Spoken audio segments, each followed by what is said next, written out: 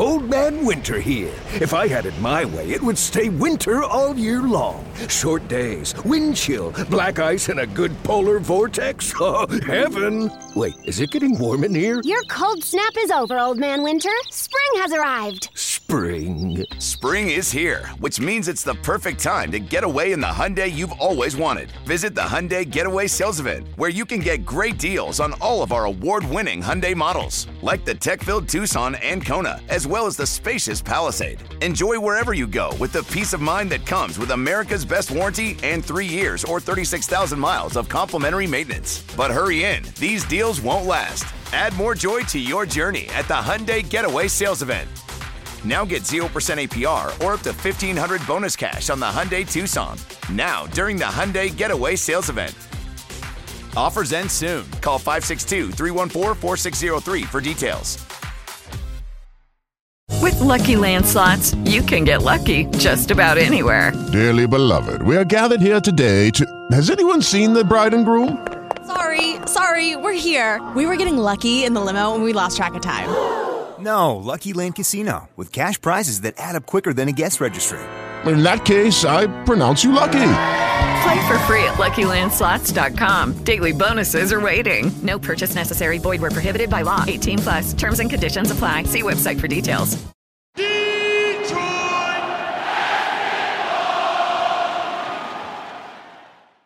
Welcome to the 3 Championship Drive podcast, where we only talk about the Detroit Pistons. 3 Championship Drive is brought to you by themittensports.com. You can check us out on Spotify, Apple, Google, or wherever you listen to podcasts. Leave a comment, give us a rating. More importantly, hit that subscribe button. All right, let's get this started. I'm Lance Caprosin with Andrew from Everything Pistons. We got a big-time special guest, Mr. John B. Mason, the Detroit Pistons public address announcer. How are you doing tonight, my friend? What's up, gentlemen? How you feel, man? I feel good. It's summer, it's August, and it feels good outside. I know. I can't wait to get back out there. But we're going to do this podcast off right. I'm going to turn it over to Andrew. He's going to, ask you a little brief icebreaker question. Yeah, so, man, first off, foremost, again, thank you for coming on. But I need to know, first thing, when you're waking up in the morning, you brush the coal out of your eyes, you go to your cabinet and open it up. What flavor of Pop-Tarts are in your cabinet? Sourdough bread. There's no Pop-Tarts. He's a healthy man. Sourdough bread, that's it. I mean, I'm diabetic. They tell me. So that's where I'm at, sourdough bread. If I can get 2 pieces of toast and a cup of coffee, I'm rolling. You're the second person we asked that doesn't eat Pop-Tarts, man. I never did, even as a kid. Never liked pop. I like real breakfast. Sausage, eggs, grits, all the good stuff. I do too. I mean, Pop-Tarts are nice when you're on the go. Little snack in the car when you're running late. That's what I like them for. But, let's get into the meat and potatoes of this interview here. So question number 1, just take us back, man. How did your career start off, and how did you get your foot in the door to be on air as a radio personality? I was listening to a commercial. I was 15 years old, walking to a candy store.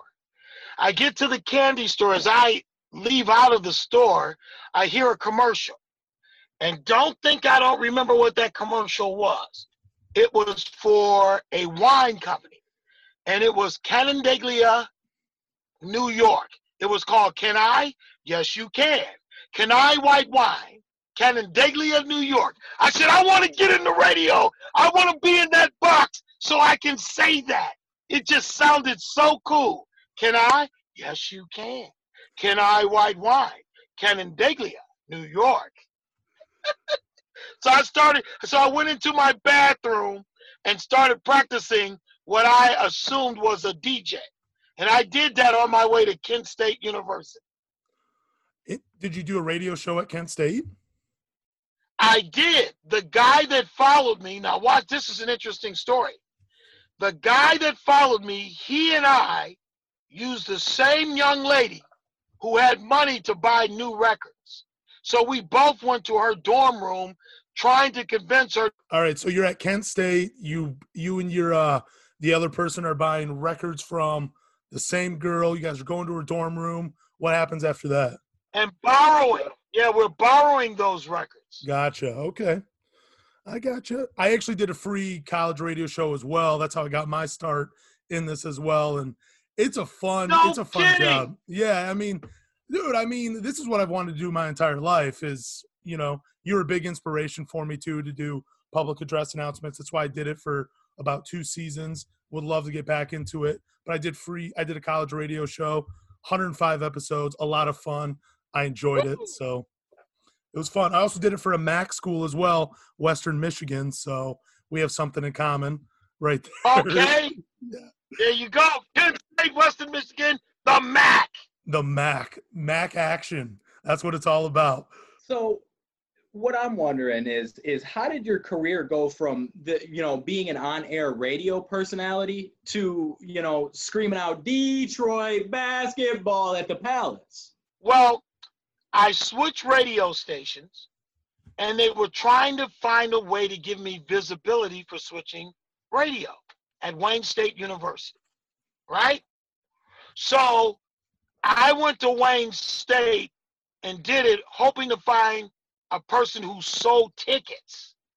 Because now that I had a new job, I had some extra cash to buy season tickets. So I wanted a deal on the season tickets.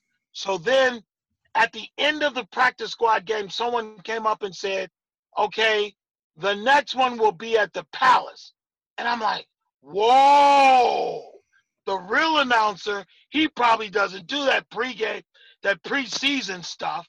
So I said, but this time when I get there, I'm going to have the courage to ask him, can you give me a deal on some season tickets? So I get there. Everybody walks away at the end. I get a call the next day, and they said, we're going to send you the schedule. And believe it or not, there was no conversation, no audition, nothing. Wow. That's what they did. They emailed me the schedule. Wow. That's incredible, actually. It is, because I didn't know a thing about it. That's awesome. Don't you love it when it works out that way? It's just an opportunity that falls into your lap and you take advantage of it. Of course. It's exactly what happened. The only thing I knew about NBA basketball or even college basketball, you think you hear the person in the background going, and so that's what I was trying to pretend I was doing. I said, just pretend. Well, Jason Kidd was like the most famous person on the floor when I did that first Palace preseason game. I didn't know what I was doing, so I went, Jason. I'm trying to imitate the movie. And the guy next to me went, no, don't do that. I'm like, I don't know what to do. I never done it, didn't have a clue. That's okay. Well, that's interesting. So what do they tell you to do? Did they give you somebody to watch and to listen to, or no? Figure it out. I didn't. I just went to every game. And so Joey Crawford, who was the esteemed referee at the time, one day I was doing a game and he came over. He goes, you don't make a call until I make a call. Are we clear? And I said, man, this is it. They're going to fire me. So he waited till the third quarter. In the middle of the third quarter, he stopped the game for no reason. He stopped it. He walked real slow back over to my area. And he said, kid, you got it. And he restarted the game. Wow. So I learned through trial and error. And I didn't know where the referees were. I didn't know who was making the call. I didn't understand half the calls. I'm a TV guy. I just hear the announcer in the background going, so I was trying to make mine. That's all I knew. But I learned it game by game. That was one of the biggest things for me, too, was nobody ever told me what the referees were doing, like what the signals were or anything, and I'm just lost, and I'm like, I think it's a travel. I don't know if it's a personal foul. I don't know what it is, but it's something. I love basketball, so. Yes. I was reading online that you're more of a casual basketball fan. Do you think that helps versus being a hardcore fan of the game? For me, it probably did. I had no expectations. I didn't really know. When I say casual, when the playoffs come, championship, you kind of watch. You peek at some games. You try to find some money to go grab a game if you can. I remember a friend of mine took me to a game. I was so excited. He took me to a game, and he had third-row seats. And it was just so unbelievable to me. So that's how much of a casual fan I was. Grant Hill, I did an interview with him on the radio, and he gave me some tickets. And when he gave them to me, they were upper deck, and I had the phobia. So I said, could you tell Grant Hill I can't sit there? So they went and told him. He put me in his parents' seats on the floor for that game. Yeah, Wow. fortunately they weren't there, and I got to see it from the floor. And that's my only actual live experience prior to doing what I do. I mean, it's a good one. I went with friends that didn't even buy me a drink, so better than mine. Yeah, but you know what? Shame on Grant Hill. That man could have put you courtside to begin with. Come on, Grant. Man, Mason, so talking about you not being a real avid fan, when going back to the beginning of getting this public address announcer job for the Pistons, did you maybe look at it as a way to boost your radio show? I didn't care. That's a great question. I never looked at it. Well, once I was thrown in it, what I wanted to do was try to become good at it. I had no other alternative motive except since they've got me doing it. Learn how to be try to learn how to be good at it. And one of the things I did was, this is an interesting, because you brought up a great point. So when I started, one of my gimmicks was to always wear a different pair of shoes every game and a different T-shirt. I didn't know. I just wanted to be different. And I never collected a paycheck. They told me the second to the last game of the year that there's a check. You didn't pick up your checks for the season. I'm sure I thought about they pay you, but no one said anything. Heck, I didn't care. I just wanted to master the art of what I was doing. That was my greatest interest. Yeah, you sure have, man. It's reading about you from what other announcers have said. They put you online as the gold standard. So that's a beautiful thing. I'll tell you something. When Toronto once came in, it was preseason, and they used all European players, no Americans. So I struggled that entire game with the names. They wrote in Toronto newspaper a 2-page spread on me about not being able to pronounce the names. But it was the greatest thing to even think that they cared that much. It was a preseason.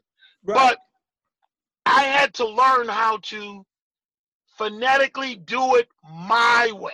Never could do it their way. So I do the NBA All-Star game, and I've taught myself how to write anything I'm going to say. So I always come in with a marker and blank paper, and I write both lineups. And what I do is I write it totally incorrect, but the emphasis I understand. Yeah. So I'm doing the All-Star game in Vegas. They asked me if I wanted to type. I said, no, don't type it. So I take a lunch break. They swiped my paper, typed it, and I couldn't read it. I'm like, what is that? So I had to chicken scratch it all back out again. And I still do that to this day. I have to make a big P, a little I, a gigantic T, a medium-sized N or something. And that's how I phonetically taught myself my own phonetic spelling. No, it's smart. Like Giannis Antetokounmpo. So it's the letter A, the word debt, another A, so a debt. No, it's the letter A, the word debt, and then it's a debtor. So then it's an AH. I put a line and COMBA, Kumba. So it's a Antetokounmpo. And that's the only way I can do it. That's awesome. Yeah, I want to share kind of quickly. Oh, go on. My bad. No, I'm just saying that's my little secret to getting players' names right. So quickly before we move on, I just want to share one quick little story. So there was it was a junior college basketball game, and there was a foreign guy on the team, and his name was spelled Joan. So I went up to the coach, and I'm like, man, I know his name's not Joan. What's his name? And I talked to the assistant. He's like, no, it's Joan. It's Joan. I'm like, there's no way this dude's name is Joan. No, Yeah, it wasn't. So for the first quarter, I'm like, please welcome to the game, Joan Andoni stepping onto the floor. And I probably said it 5 times because he was just hitting shots. And the head coach was like, it's Jan, man. It's Jan. Stop saying Joan. Yes. I'm like, yes.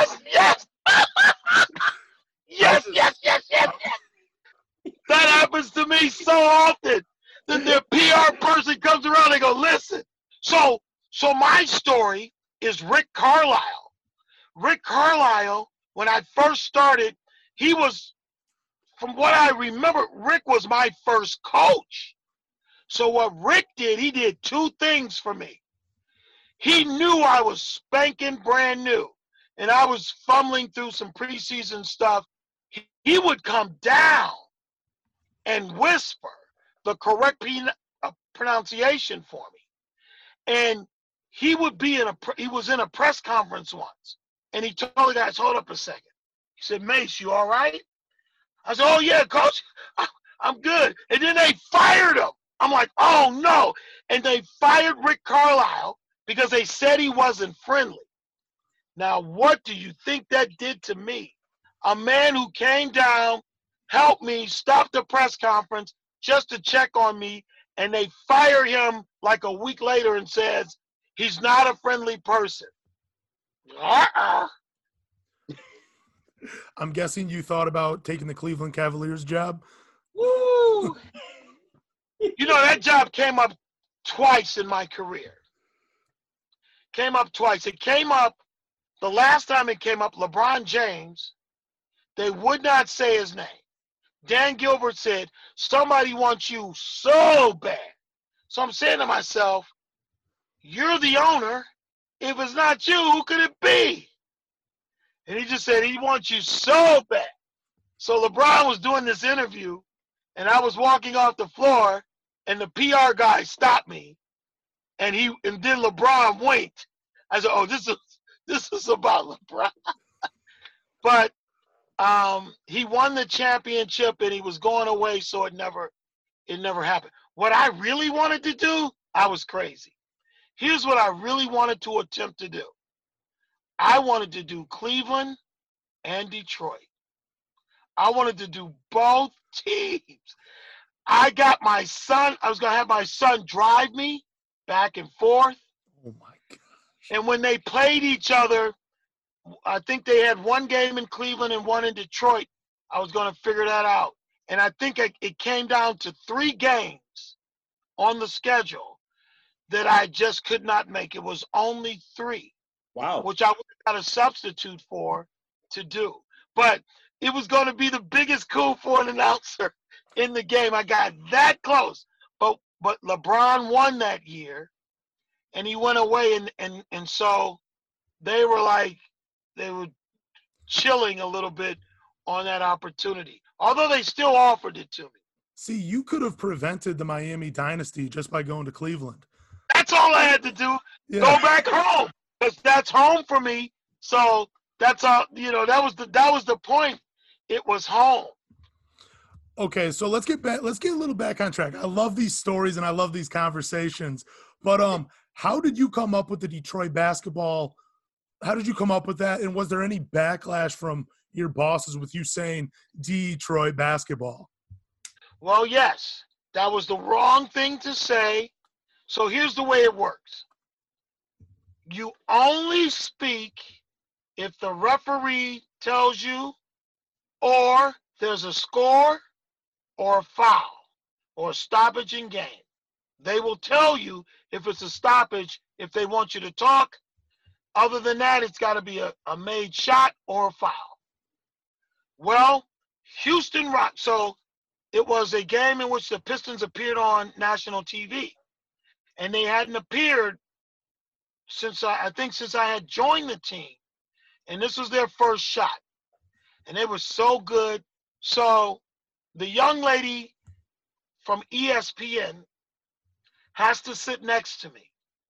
Old Man Winter here. If I had it my way, it would stay winter all year long. Short days, wind chill, black ice, and a good polar vortex. Oh, heaven! Wait, is it getting warm in here? Your cold snap is over, Old Man Winter. Spring has arrived. Spring. Spring is here, which means it's the perfect time to get away in the Hyundai you've always wanted. Visit the Hyundai Getaway Sales Event, where you can get great deals on all of our award-winning Hyundai models, like the tech-filled Tucson and Kona, as well as the spacious Palisade. Enjoy wherever you go with the peace of mind that comes with America's best warranty and 3 years or 36,000 miles of complimentary maintenance. But hurry in, these deals won't last. Add more joy to your journey at the Hyundai Getaway Sales Event.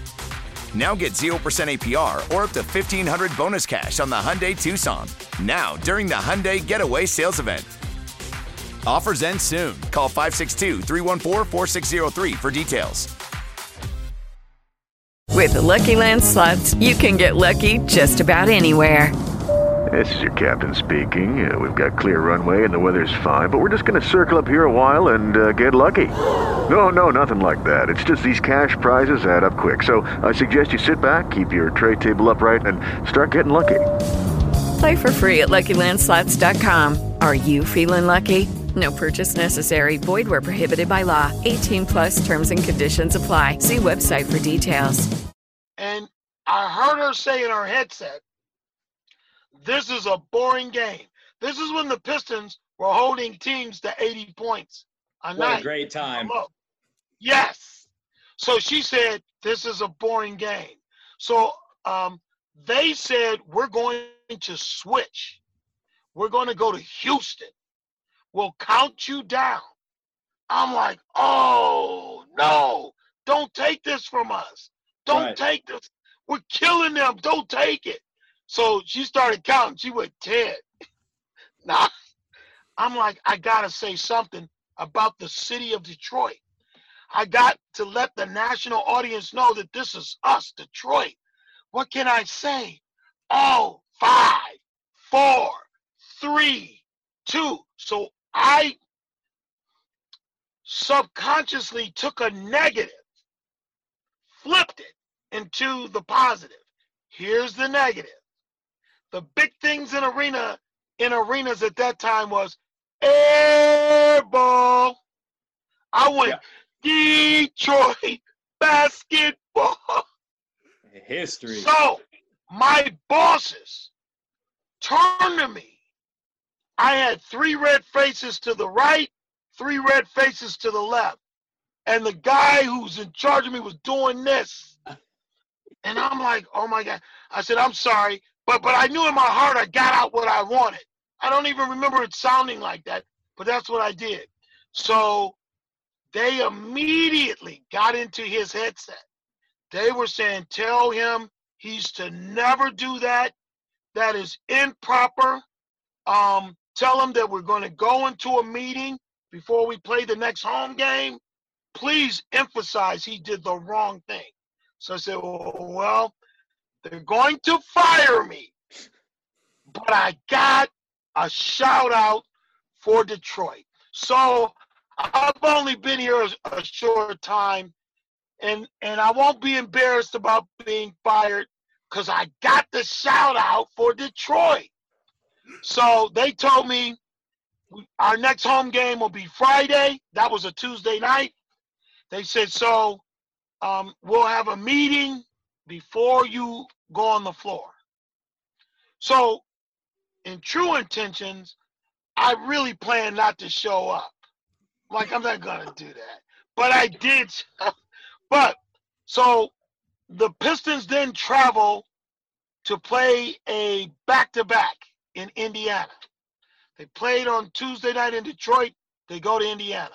A fan has a gigantic sign that says Detroit basketball that made SportsCenter's top 10. Wow. So when I get to the arena, there's no meeting. I can't find people. And so I go to my seat, and when they all finally arrive, my boss turns to me and goes, listen, whenever you want to say Detroit basketball, you go right ahead. Wow. So that's the legend of me saying it, and that's the reason why I said it. That's a great story. Yeah, it really is. That's awesome, and it's honest. It's an iconic call in Detroit. I mean, if you're even around near the world, around the world, you're right. I apologize, Mason, but man, to be honest with you, my ringtone is you announcing Rip Hamilton in 2004. I get the Detroit basketball. I get the 6'6" God. There you go. I have it all, brother. But man, I just wanted to ask: do you talk to players when you're coming up with these introductions, or do you just straight off, out of your head? I do not talk to the players. The first player that ever spoke to me was not a Piston. He was a New York Knick. His name was Charlie Ward. He saw me in the tunnel. He said, "Can I speak to you?" He said, "Come over here." So I said, "Yes, sir." He said, "Listen, you do something a little different. Don't let anybody stop you from doing that. Do you understand?" I said, "Yes, sir. Yes." And at that time, I had never met a Detroit Piston.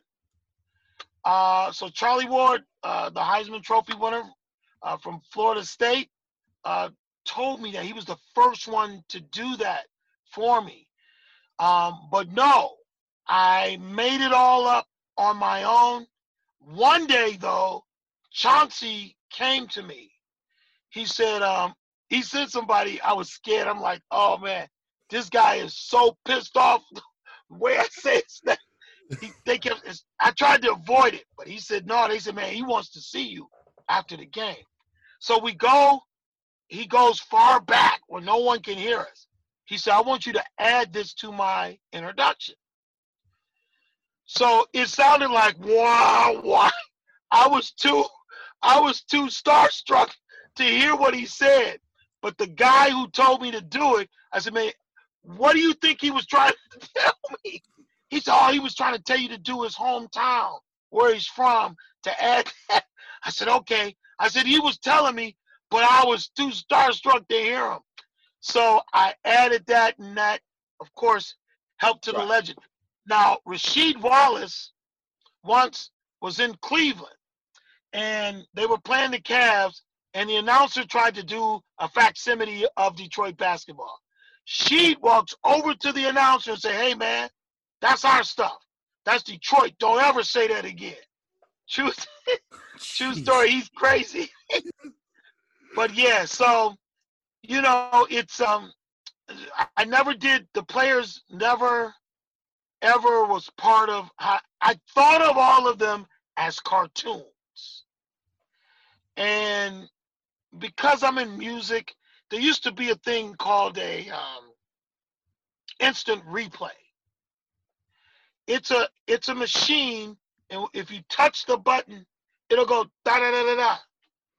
So I said, I'm gonna do like the instant replay. Bah, bah, bah, bah. So that's kind of where I developed that part of it from. But they were like cartoon characters to me. Ben Wallace, all of those guys. I started with Dana Dane, who was Dana Barris. Yeah. Yeah, I used the rapper's name, Dana Dane, for him. I never met him, never saw him. But most of the players I never met, believe it or not. I did not have conversations. Antonio McDyess was a little shy about the intros that I did for him, just because he wasn't as public. That Mickety Mickety Mick Dice, that came from the rap group Crisscross. They go Mickety Mickety Mac. So I'm like, oh, bam, Mickety Mickety Mac Dice. So a lot of the stuff I pull that way, or I'll read a little line, like Greg Monroe. It was a throwaway line in an article in a magazine. And the magazine was talking quickly about his childhood, and his little nickname was Moose. And it just went on. It didn't get into why or nothing. I said, oh, that's his nickname. Because I think I was calling him like Money G or something. I said, oh, that's his nickname. Well, that means that's an approved nickname. So one day I came to the arena and called him Moose. And people turned and said, well, why are you doing that? Why are you calling him that? I didn't tell him, but it simply read it in an article. It was real quick, and they went away from it. So, yeah. I don't mean to keep, like, putting myself in this interview at all, but when I was doing you've done this. Yeah, so when I did it for the junior college basketball, I would always see something that a player would do on the court, and I'm like, I'm going to come up with a nickname based on what they were doing, or I would kind of talk about it in the intro. Well, so there was this one guy, very athletic, had no idea why he was on the junior college level. He was a 6'1" guard. He dunked it, I think, like 3 or 4 times in one game. So he comes up, and I'm like, at 6'1" guard, so-and-so. He'll put you on a poster if you're not careful. I thought I would get, like, applause and people cheering it on. Silence. Like, not a single thing. So I'm like, it was a little embarrassing, but it was just like – but, I mean, I get what you're saying. Like, you just kind of pick up on things from what you're watching and what you're reading. And No, you did it through – that's exact – okay, so my 2 times when it didn't work, 2 times. In Detroit, Brandon Knight. He had a good game. Yeah. 8 seconds left. He's at the free throw line. There's 8 seconds left. He makes the first shot. I said, and you really don't even supposed to comment on the free throw, but it's 8 seconds to go. I go, Brandon Knight, 1 shot left, and then it's good night for Brandon Knight. And boy, the brass came down on me. Oh, we don't do that. But the other time I was doing NCAA basketball, I used to do, for about 5 years, I did their 3-point contests and their all-star thing. And so this player, he was pretty popular at the time. And again, I'm going by the same rules you're working with. I'm looking at him. I watched him warm up. He's from Miami. I go, shh. I think I hear a hurricane. I was in Louisiana, and the gym went silent. That was a no. You don't talk about hurricanes in Louisiana. No. Yeah. Oh, wow, I don't know. That might be worse than mine. Yeah. But it's the same thing. Yeah, it's the same thing. I'm glad you appreciate it. I'm glad we're on the same page with this, because it's a difficult job. Like, I mean, it's a fun job, but man, there's a lot more that goes behind the scenes. So I got a question for you. What was it like that first game behind the mic in the Palace? Were you nervous? I think I was more lost. I was lost. It wasn't a big crowd. So here's a true story. I think I'm about 4 games in. I'm 3 games into the regular season. So first of all, to answer your question, I wasn't as nervous as I was lost. And being lost made me nervous. I just didn't know what I was doing. But about the 3rd or 4th game, it was halftime. This beautiful lady comes up to me. She's a much older lady. She's dripping in diamonds and pearls. She puts her hand on my shoulder, and says, "Young man, when will the real announcer return?" And I said to her, "In 3 weeks." Because I was really saying to her, "You give me 3 more weeks, I'm going to figure this out." So like that first game, I think I was so lost, and it wasn't a lot of people at the Palace. They hadn't, they weren't a good team or anything, so there wasn't a lot of people there. And again, I didn't think I was the PA announcer. I'm still thinking I'm filling in for the real guy who comes back when the regular season starts. So I was just trying to find my way, and that made me nervous that I didn't know what I was doing, kind of thing. I probably didn't even make the calls. I don't know what made them think that I could even do it.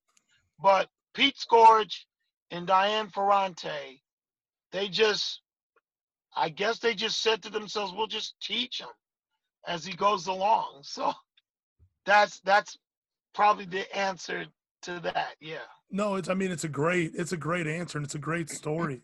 I'm so glad they let you keep the job. So Oh man. So finally they tell me, so I said to her, Diane, she called me, "Now we're getting ready for regular season." She said, "I'm going to send you the regular season schedule." I said, so wait a minute. So you mean I'm going to do the games? And she said, "Yes." She said, "Ken Calvert recommended you, and because he was a radio friend. We weren't buddies. He knew me through the industry. We had spoken, but for some reason, Ken Calvert thought I would be a good choice to do it." He went on to he became the PR person for PGA Golf for 2 or 3 years. They offered him a contract, so he left. But yeah, that's how it happened. And all I was concerned about was trying to wear some kind of fancy T-shirt and wear a new pair of shoes. So when you're announcing a game, do you ever try to play like head games, like, hey, the team really needs a boost right here. Let me really put something on this, announcement and try to get them a little boost here, or, maybe even get into opposing players' heads? Well, yes, and yes. So I think the first time I kind of thought about something like that, I guess I was trying to, I'm going to use this word, but it wasn't meant to do this. Mm-hmm. It was an attention grabber, but I was trying to so let's say it was Carmelo Anthony, and Carmelo just hit a 3. He came right back, hit another 3. So I would say his name, same tone, as quick as I can, to make the team say, or the coach or somebody to say, "Hey, we got to do something." So I go, Carmelo Anthony. I wanted it to sound like, "Damn, would you stop saying that?" So that it would grab their attention to try to do something to stop them. So from that perspective, I used it for that. The other thing I like to do is, I think, at least what I'm doing is, because I don't have the arena voice, but what I like to do is tell a story. So I'm trying to tell the story as it's unfolding. Actually, most announcers, as the game gains pressure and gets toward the end, they start to get louder with the crowd. I have a tendency to pull back some and try to explain where we at. Timeout Detroit. I do it that soft. Like, they got to go over there and figure this piece out right here. Or I'll hit the other team and go, "Indiana wants a timeout in Detroit." As if to say, yes. As if to say, "Man, we do this all the other times. It's not this hard." But this is, so those I use those kind of finesse pieces in calling the game, and then I try to tell the story. Before going to Little Caesars Arena, I had more flexibility. I've had like 3 different management changes, but the initial management change, my initial managers would allow me to talk more to the crowd, literally talk, not arena announcement, talk. I go, okay, y'all, it's the fourth quarter. I mean, we got 4 minutes left. What are we going to do? You know, so they allowed me to do that, and we had an intimacy, myself and the crowd, because of that, the building and the management. And, of course, that helped me a lot, and it helped the team. I think I had more interaction with the coaches than the players. Flip Saunders, Lawrence, I forget Lawrence's last name now. Lawrence Frank. But Lawrence Frank, thank you. Yep. Lawrence Frank, Flip. I did not have a good relationship with Larry Brown, of all people. But everybody else, it was great. The players that I was Ben Wallace, Rasheed Wallace, and Chauncey. And what was his name? Chucky Atkinson. Those were the players I had the greatest relationship with while I was doing it. Well, now that you dropped that bombshell on us, can you expand on your relationship with Larry Brown? I mean, that's insane. Larry Brown was pissed at me because he thought I could have controlled the brawl. What? And yeah. So what happened was, again now, remember, if we go back to my conversation, only the referees can tell you to start talking about things that are not pertaining to the floor. Right. So this is about to go down, and Zach Zora, my good friend, the referee. Old Man Winter here. If I had it my way, it would stay winter all year long. Short days, wind chill, black ice, and a good polar vortex. Oh, heaven. Wait, is it getting warm in here? Your cold snap is over, Old Man Winter. Spring has arrived. Spring. Spring is here, which means it's the perfect time to get away in the Hyundai you've always wanted. Visit the Hyundai Getaway Sales Event, where you can get great deals on all of our award-winning Hyundai models, like the tech-filled Tucson and Kona, as well as the spacious Palisade. Enjoy wherever you go with the peace of mind that comes with America's best warranty and 3 years or 36,000 miles of complimentary maintenance. But hurry in, these deals won't last. Add more joy to your journey at the Hyundai Getaway Sales Event. Now get 0% APR or up to $1,500 bonus cash on the Hyundai Tucson. Now, during the Hyundai Getaway Sales Event. Offers end soon. Call 562-314-4603 for details. Hello, it is Ryan, and I was on a flight the other day playing one of my favorite social spin slot games on ChumbaCasino.com. I looked over at the person sitting next to me, and you know what they were doing? They were also playing Chumba Casino. Coincidence? I think not. Everybody's loving having fun with it. Chumba Casino is home to hundreds of casino-style games that you can play for free anytime, anywhere, even at 30,000 feet. So sign up now at ChumbaCasino.com to claim your free welcome bonus. That's ChumbaCasino.com and live the Chumba life. No purchase necessary. VGW. Void where prohibited by law. See terms and conditions. 18+. As this was starting to happen, he kind of put his hand up. You know how you kind of do like hold up? Mm-hmm. And they were trying to control the situation on the floor. Well, it eventually got totally out of hand. Larry Brown runs down and goes, "Why the fuck are you not saying something?" I'm like, dude, whoa, hold up. I said, first of all, I got to wait on the refs. I'm not really clear on what's going on, and this has never happened. I got to wait. And then I said a 7-footer. So Indiana had a 7-footer. Can't remember his name. He wasn't a starter, but he jumps over me, and his foot catches the backup mic's cord, and he yanks it out.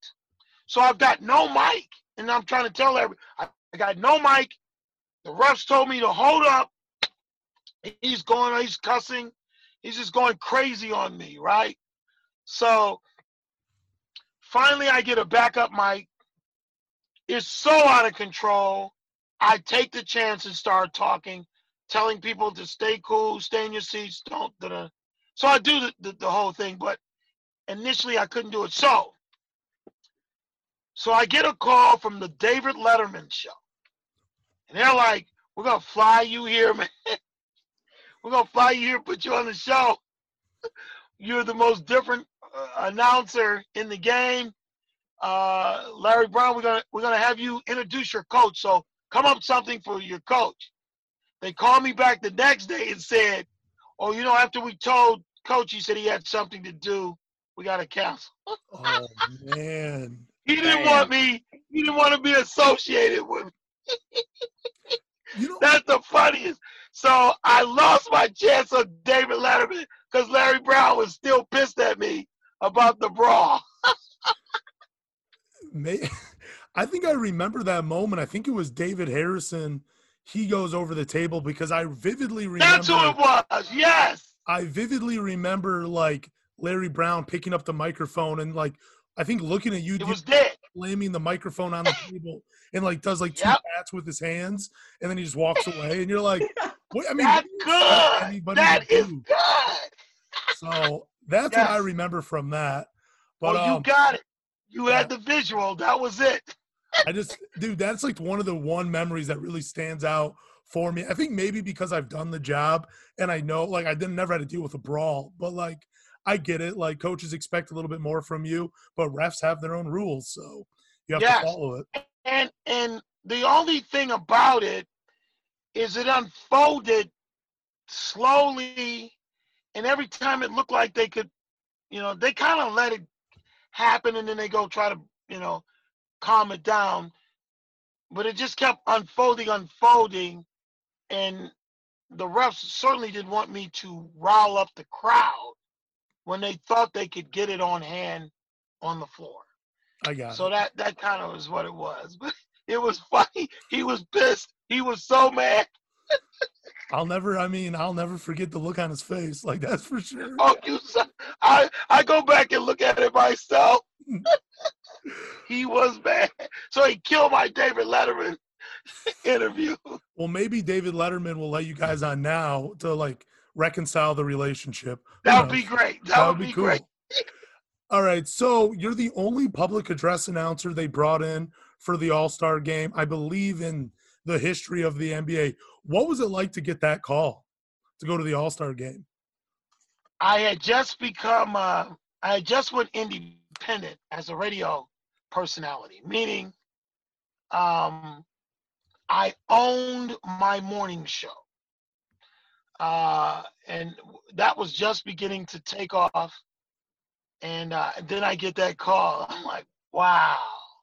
I mean, I was floored. It was amazing. I couldn't believe it. I couldn't. I just couldn't believe it. The guy calls me. He goes, Mace. I'm like, yeah. He goes, this is such and such from NBA TV. I'm like, oh, okay. He goes, I want to be the first to congratulate you. You're NBA All-Star. I'm like, well, what does that mean? He means we want you in Vegas to call the game. I go, oh, you gotta be kidding. He goes, no, boom, boom, boom, boom. Now, he had spoken to me during the season, as a national person, but I had a few people, Al Michaels, Mark Jackson, and of course, coach from the Clippers. I just looked at, can't call his name right now. Doc Rivers. Doc. They gave me so much love on national TV, along with Brent Musburger, who was doing radio, that it was such a humbling thing that they would do that. And then you help me with his name again, too. It's only because I've been doing something totally different from basketball today. Yeah. He was the announcer. He was the NBC Marv Albert. Marv Albert announced the year before. He goes, well, we've got the Pistons here. The only one's not here is their announcer. And all of that came into play, I'm sure, when they did that. And from there, I get a call from Turkey.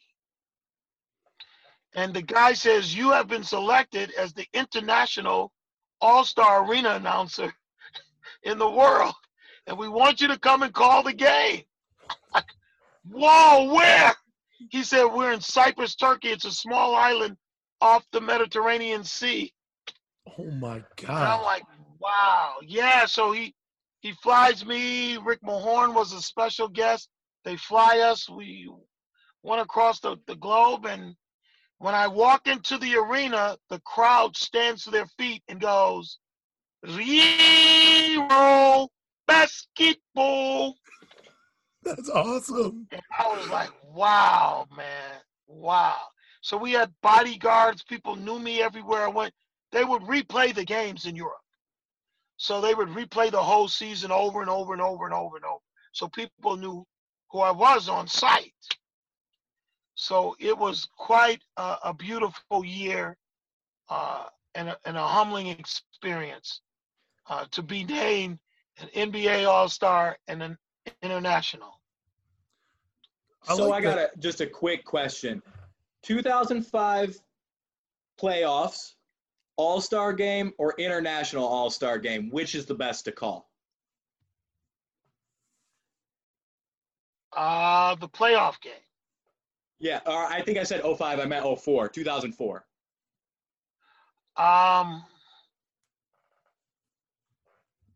What was the best? Yeah, just what was your most fun to have? You know, I kind of assumed it'd be like an all-star game because you could just have that energy up on both sides of the court and, you know, just yelling and screaming. Well, there's a story to the all-star game. As I told you, they took my papers and retyped it. The person who was in charge of me doing that was not familiar with me. And I was like a headache to her. This is a true story. It's like out of a movie. So we rehearsed for 3 days. Rehearsals were not going good.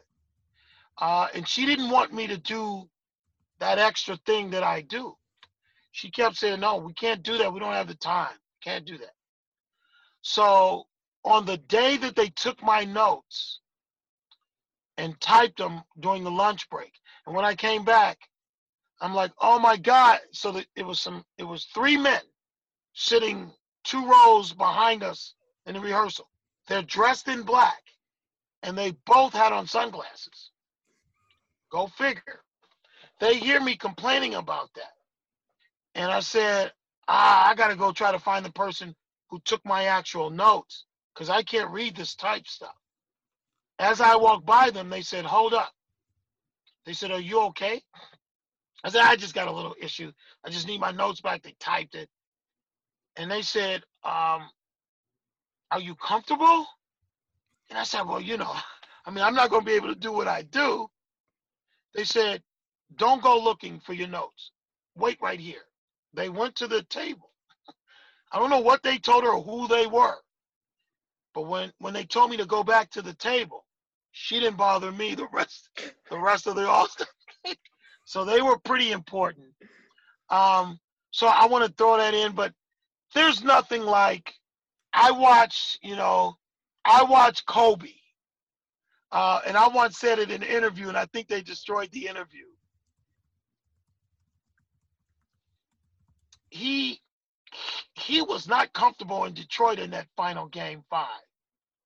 He just was not. And he was very disenchanted with the Lakers. You guys made the building move. It was not stable, and I sincerely mean it, not from I mean, literally, the building was moving. He had not seen a crowd like that in a game that big. I'm sorry. I know he's the great Kobe, but he had not seen a game like that. He had not been in a building. It did. It did.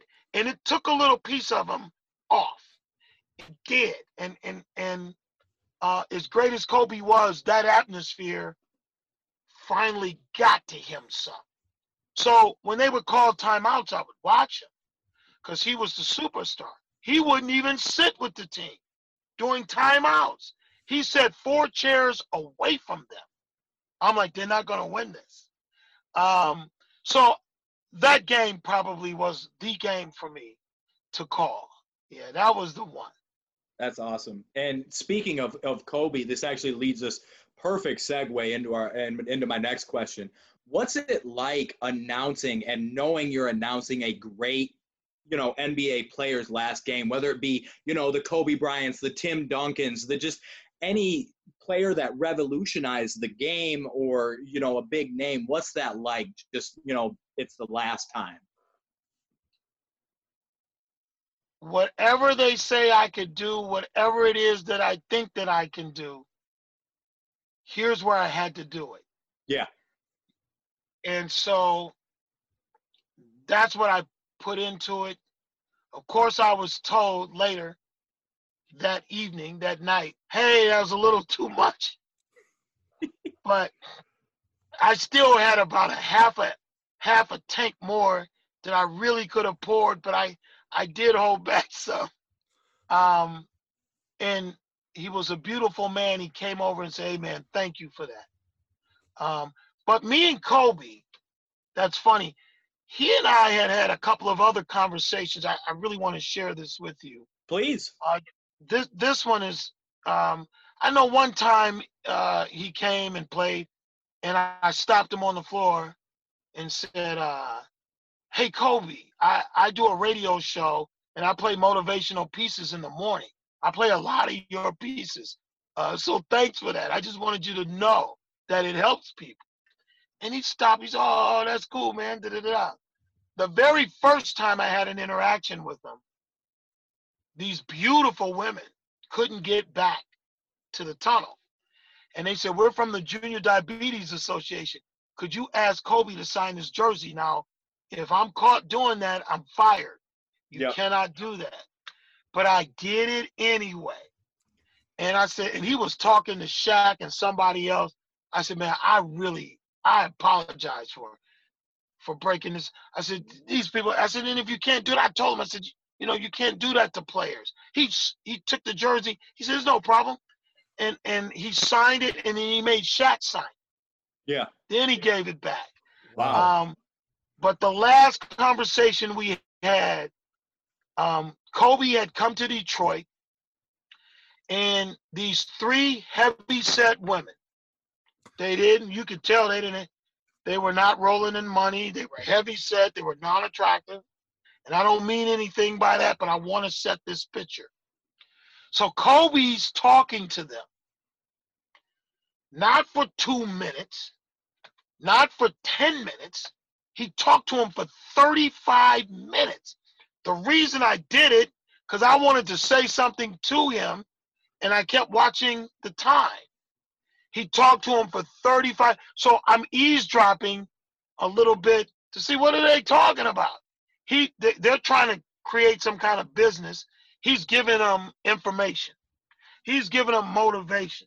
So when he comes back the next time, I said, Kobe, I said, I don't mean to bother you, but I got to tell you about the last time you were here.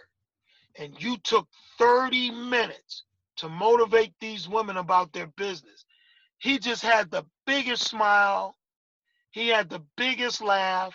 You could tell that I couldn't have said anything that could have touched him more than telling him that I witnessed that. And he said it was no problem. Then he went on saying they were trying to start a business. He was giving them some stuff. But he didn't hesitate. He didn't hurry away 30 minutes. So that's the Kobe Bryant that they portray out there.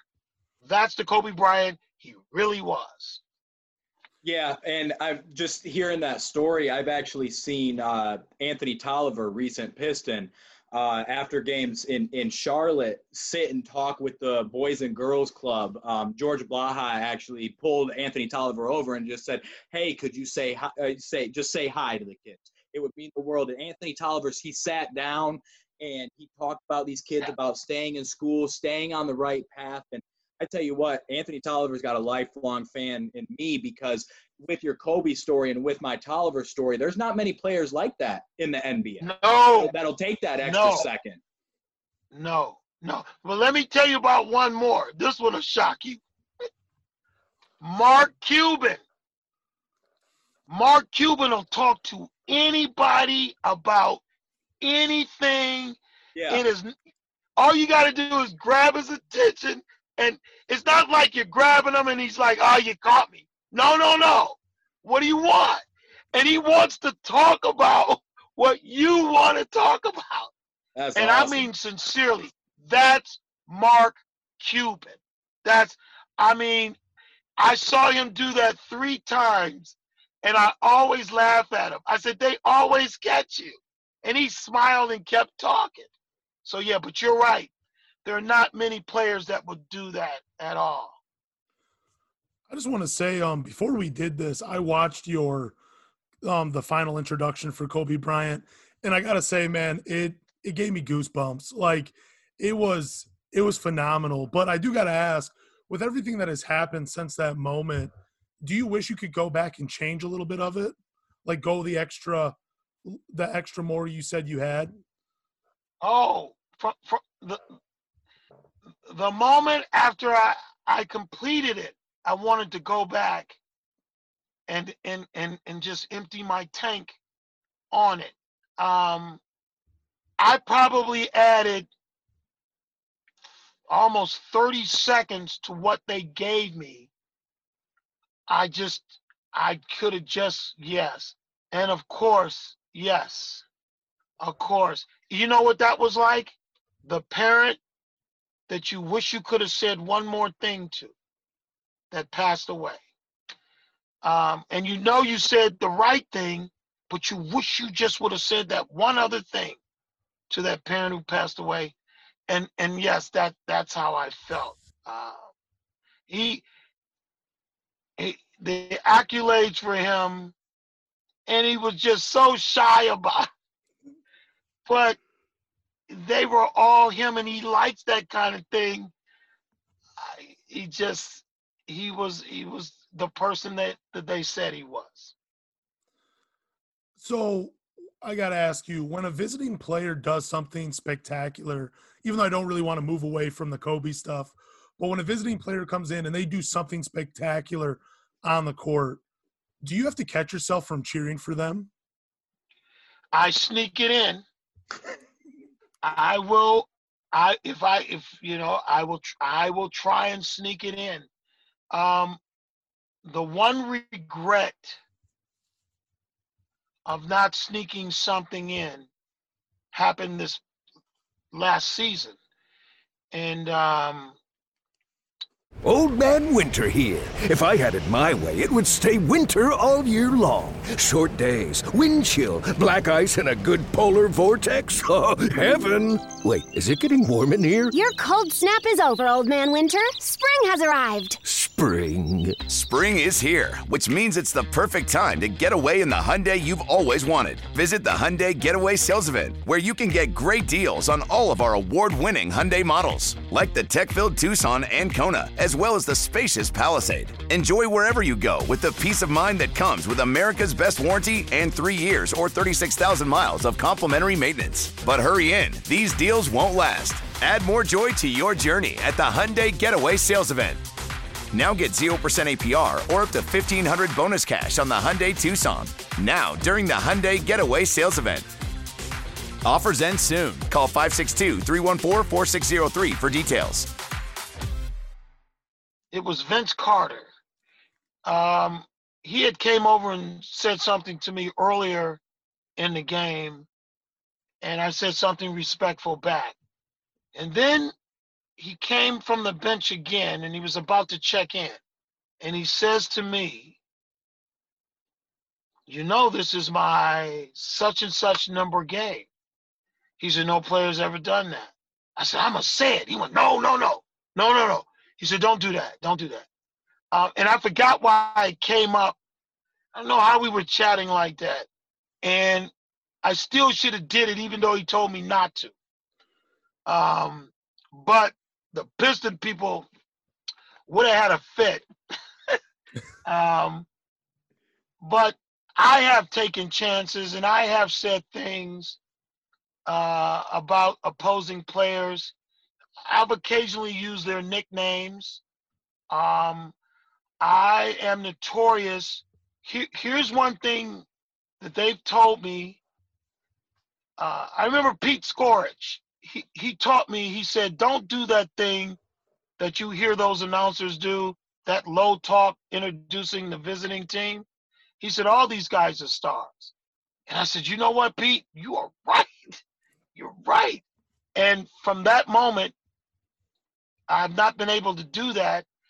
And I've been told a few times you need to kind of tone down your intro but how can you? I mean, how do you do that? How do you say a player? How do you I couldn't do it. Just even thinking about it like now, I just don't know how you can diminish what they've done to be where they are and to do what they do. I could never imagine just dropping a low tone, ineffective voice to say Steph Curry. I don't know how you can. I just don't know. I don't know. I don't want to know. I don't care. It's the one fight that we'll always have, but I can't do that. Yeah, I can't. Yeah, and I'm also notorious for taking kids. No, go ahead. Oh, no. Go finish your story. You're notorious. No, I was just going to say, yeah, I'm notorious for taking kids who come to the arena dressed in the opposition's uniforms, jerseys, and all of that. Little kids whose eyes are just glowing, and I'll watch them for a while, maybe about 4 or 5 minutes. And that's not their seat, but everybody's allowed to come down early. And I will go grab one of those kids. The last 2 kids I grabbed were 2 young ladies from Canada. It was the Raptors. One of them, it was their, and I didn't know this until after I took them back. One of them, it was their birthday. And neither of them had ever seen the Raptors live. They had never been to Toronto to see them live. Their one chance. And I take them on the floor where the visiting team warms up. I stick them right on the backboard. And any of the players that I recognize, here's where I try to use my celebrity or fame or whatever it is. And I'm bad for that. I did it with Boston. These kids wanted to meet Marcus Smart. And I took the little boy. His mother wasn't there. She had gone to concessions or something. I took him on the floor. He met Marcus Smart. He wanted to see Kyrie Irving. So I put him like right up close to Kyrie. And when I took him back to the stands, his mother came, and the little boy just broke down and cried for like 15 minutes. He couldn't stop crying. So that's where I use my celebrity. Whatever people want to say is my celebrity, that's when you use it. Not to get in a club, not to get a girl's phone number, but to take a kid and give them that experience that they couldn't have gotten otherwise. And I do it all the time. And I'm looking for the visiting people who come out to see the stars of the opposite team. That's really cool that you do that. That's awesome. Never change. Never ever change. Oh, bless you. No, and I don't want to. It's the, and I tell people that's the one time. I know one time I kind of got in trouble. Somebody's security, it was some big superstar. Anyway, the security came up to me after the game. They said, "Hey man, you got to let us know when you." I'm like, "Okay, my fault," but I really don't care. Those kids. I mean, I've taken kids. I've tried to grab kids, and the kid thought I was kidding. There's no way. Whoever you are, you can get me on the floor. Stop saying that. I'm like, come on. And the parent will watch and say, "I got him. Just, you can watch. Just come on." I just know what that would have been like for me. Yeah, that would be. My next question is a real simple one. Mason, do you feel sorry for the next PA announcer that has to fill your ginormous big foot-sized shoes you left on the Detroit Pistons? I don't think they'll have a problem. Oh, stop. Oh, come on. No, well, what I mean by that is it'll be their turn. Yeah. They'll come in initially probably trying to do some things. There was a kid in Minnesota. He lived in D.C. He made the final rounds of being the PA guy. He went through 100 people. He made the top 5. He told George Blaha, somehow he got my number. He said, they told me if I can sound anything like you, that I'll get the job. He got it. But I think the next person will be able to do a facsimile of some of the stuff I do. But what will happen, they'll get comfortable and they'll bring them to the game. Yeah.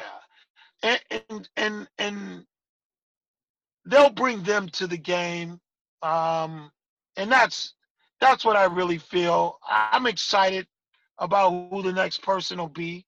They're going to get a great opportunity. But not for a long time, right? Not for a while. Go. Yes, not sir. for a while. Yeah. Let me just. But it'll be fun. I want them to do it though. Let me just say, I'll do a good enough job, but I won't do it well enough where people forget about you. So. No, they won't forget about me, but they'll enjoy you.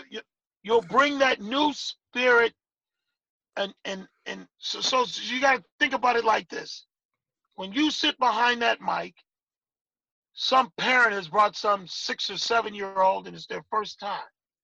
They heard you, and they want to come back, so they go back. Guess who they heard? You. If they come back that 3rd or 4th time and don't hear you, they'll know something's not right. Right. So if they hear that for 4 or 5 years, that's their memories. That's their whole thing. Now remember the guy before me, his thing was Joe Dumars. Mm-hmm. You know, and people still remember that, and they say that to me and that kind of thing. But yeah, everybody, you know, God allows everybody to have their moment. Yep. Yeah, I was so when I was doing the junior college game, it's a quick story. There was an older, he had been to every game. I think he was like close to 91 years old or something. And he came up to me. Yeah, he had gone to every junior college basketball game. Men and women, supported both programs. And he came up to me and he's like, you know what? I really like you. You bring a good amount of energy. Plus, the last guy, he smelled like marijuana. I didn't like it. And I was like, oh, okay. Like, you know, yeah, they will tell you. And you should let the Pistons know the guy's name is Sean Martinez. You should let him know if Mason ever gets sick or something, you can fill in. Sean Martinez. I will definitely write that down. I'm like, John. No, damn it. You better do it.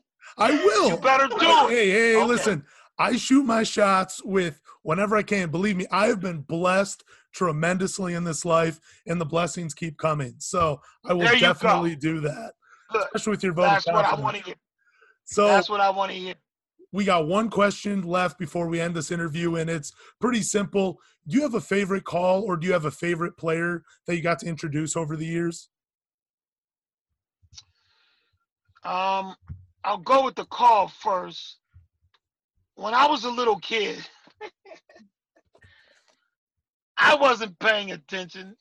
We used to play basketball and stuff like that. They go, that's out of bounds. So I thought they were saying out of bounds. They were saying out of bounds. I'm a little kid. I'm not paying attention. I'm not a basketball fan, so I'm not really paying attention.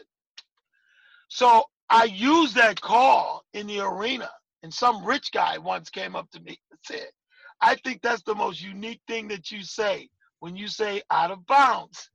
He says to me, because that means they can't bounce the ball again. It's got to go to the other team. And it's funny, and I would say it so profoundly. And people probably thought I was saying out of bounds with emphasis. So that's one, but I guess my favorite is Pistons basketball going back down the floor. I like now, that when one I too. do that one, that irritates visiting coaches. Dwayne Casey used to give me the hardest stare when he worked for Toronto about that one because they're already frustrated. They're trying to finish, and here I go overemphasizing it again. So, favorite player. Wow. Oh, that's a good one. I love to introduce so many of them, but I'll give you one example of a fun one. He played for the Denver Nuggets at the time. His name is Marcus Camby. So there was a movie Eddie Murphy was in called Boomerang. In that movie, it was this aging actress named Eartha Kitt. And she was trying to date Eddie Murphy in this movie. So she would go, Marcus, like that. So when Camby would come, I would go, Marcus. Camby, he liked it. Yeah. And and so that's probably one of my fun favorites. I once mispronounced Kenyon Martin. I overpronounced Kenyon. I must have said Kenyon. And Richard Jefferson came down and said, hey, man, light skin is mad at you, man. You're going to see. And he came down, did the muscle stare and that kind of thing. We ended up being really good friends. He knew I meant it sincerely. You know, those players, as quiet as it's kept, they may not look at you or respond, but they want those introductions. They want you to say that they've come on the floor to do the warm-ups. They really want that. I remember a couple times somebody was either distracting me and the team came on the floor for the first time to do their warm-up, and I didn't say, ladies and gentlemen, Boston Celtics. And, you know, occasionally a player would come up and say, hey, man, you didn't say anything about us coming out. And you would say, whoa, really? That's that important to you? And it is. And if you mispronounce their school, I guess one of the most intimidating times I made that mistake, I think I said Shaq was from Louisiana Tech or something like that. And he came down to check in. Hey, why you saying hey to me? Hey, I'm from LSU. Not Louisiana. I know. My mistake. So, and he's so huge, looks like a giant. Hey, I'm ready. That hey resonated through my whole body. Hey. Shook you to your core. Whoa, what do you want with me? What do you want with me? So yeah, it's some fascinating. I know Russell Westbrook is one of those players who doesn't do well with the crowd and that kind of thing. But people were shocked that he'd come over to me and give me a pound. And I think some of those players that people think are all stuck up, they will come and say something, and they say some of the very nice things. One player said, Al Horford would always say, "You're the best in the game." And one time he's going on the floor, he said, "Man, they should put your jersey in the Raptors. They should put him up there." I'm with him. But to hear them break out of who they are to say something nice. Steph Curry, same way. I mean, so many of them. I'll give you this one last story, too, about Rasheed Wallace, who really liked me. We were not close or anything, but one time he was on the floor. The game had just started. 3 minutes into the game, he gets a tech. And the crowd goes nuts. It's 3 minutes in the game. He's got a tech already. So he's doing his, hatred of the refs, and he's body jerking and all that, and he comes over, and before he passes me, he stops at the table and leans down, and he goes, he never called me Mason, he called me Maceo. He go, Maceo, you should get them to get you a bobblehead. And then he walked to the bench. So everybody thought that he was chewing me out, saying that I said something to upset him. And he kept saying, what did he say? And I wouldn't tell. But he was that aware of the game at all times. I mean, I've seen him tell referees, because you did that, we're going to win the game. Now, you can't tell the refs that. They can keep calling it so you don't. I've seen him call a player and say, man, you late getting over here to guard me. But I'll tell you this one last story about Rasheed Wallace. The Pistons were playing Orlando. And Dwight Howard, if he wasn't a rookie, it was his second year. And this was to go to the championship, the Eastern Conference Championship. Rasheed goes to the arena early, tells Dwight Howard to come out. And he said, man, I got to show you what you're doing wrong. They recorded it. The network recorded it. And he took him through a 15-minute session about the position. He says, when you see me doing this, you can't react like this. And they showed it once and never showed it again. But it showed the kind of guy he truly is deep down inside. I could never show I would never think that you could show a competitor something like that, even in a crucial time like that, even though it seemed like the Pistons should have won that series. But boy, you're teaching one of their stars to be how to play the position. But that's who Rasheed Wallace was. They played a joke on me. I had to ride the bus with the team once, and they let me sit in these seats. I went to the back to be out of the way, never knowing that the players sit in the back. And they wouldn't tell me. All the players came to the back. Nobody said anything. Then when he got on the bus, Chauncey went, those are Rasheed seats. I'm like, oh, shit. He go, Maceo, how you get these seats? I'm like, Sheed, I'm sorry. They told me I can see some of you. But, yeah. Dude, I think that's a great way to end this podcast. We appreciate you coming on. Thank you so much, John Mason. We really do appreciate it. That's been 3 Championship Drive. You can check out every episode on Spotify, Apple, Google, or wherever you listen to podcasts. Leave a comment, give us a rating. More importantly, hit that subscribe button.